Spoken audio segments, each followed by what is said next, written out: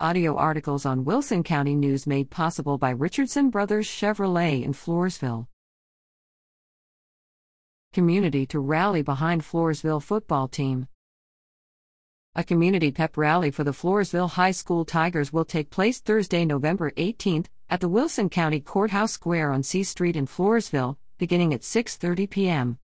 The event will cheer on the by-district champion football team before the Tigers face off against the Rouse High School Raiders of Leander November 19th in Buda in the second round of playoffs.